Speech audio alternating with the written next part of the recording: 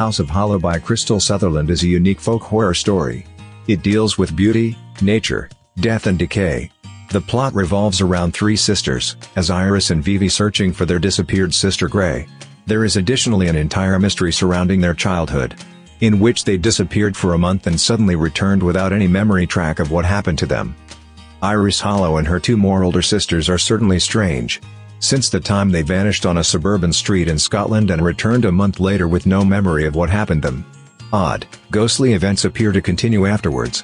People discover them shockingly intoxicating, unbearably beautiful, and mysteriously dangerous. Presently, after 10 years, Iris Hollow is doing everything she can to fit in graduate high school on schedule.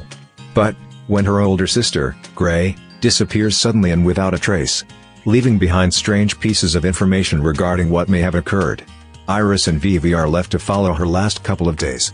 They aren't the only ones searching for her, however. As they brush against the supernatural, they understand that the story they've been told about their past is twisty and the world that returned them apparently safe 10 years ago might just be calling them back home. House of Hollow is a twisty dark mystery novel that cantered equally around beautiful veneers and the rot underneath. This includes the sisters that this book is based on. The book's portrayal for Grey's fashion line really fits this book very well. Hollow's couture has been depicted as a fantasy meeting a bad dream inside a fever dream.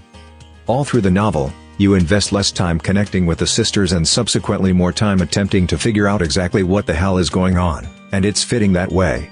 These sisters are as much a secret to themselves as they are to the world, so in a way, we as the reader are only along for the unnerving excursion. The House of Hollow by Crystal Sutherland is recommended read for fans of the dark, twisted, weird, and eerie stories.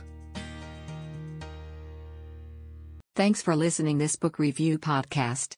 If you like this review, don't forget to follow, so that you do not miss any of our future podcast.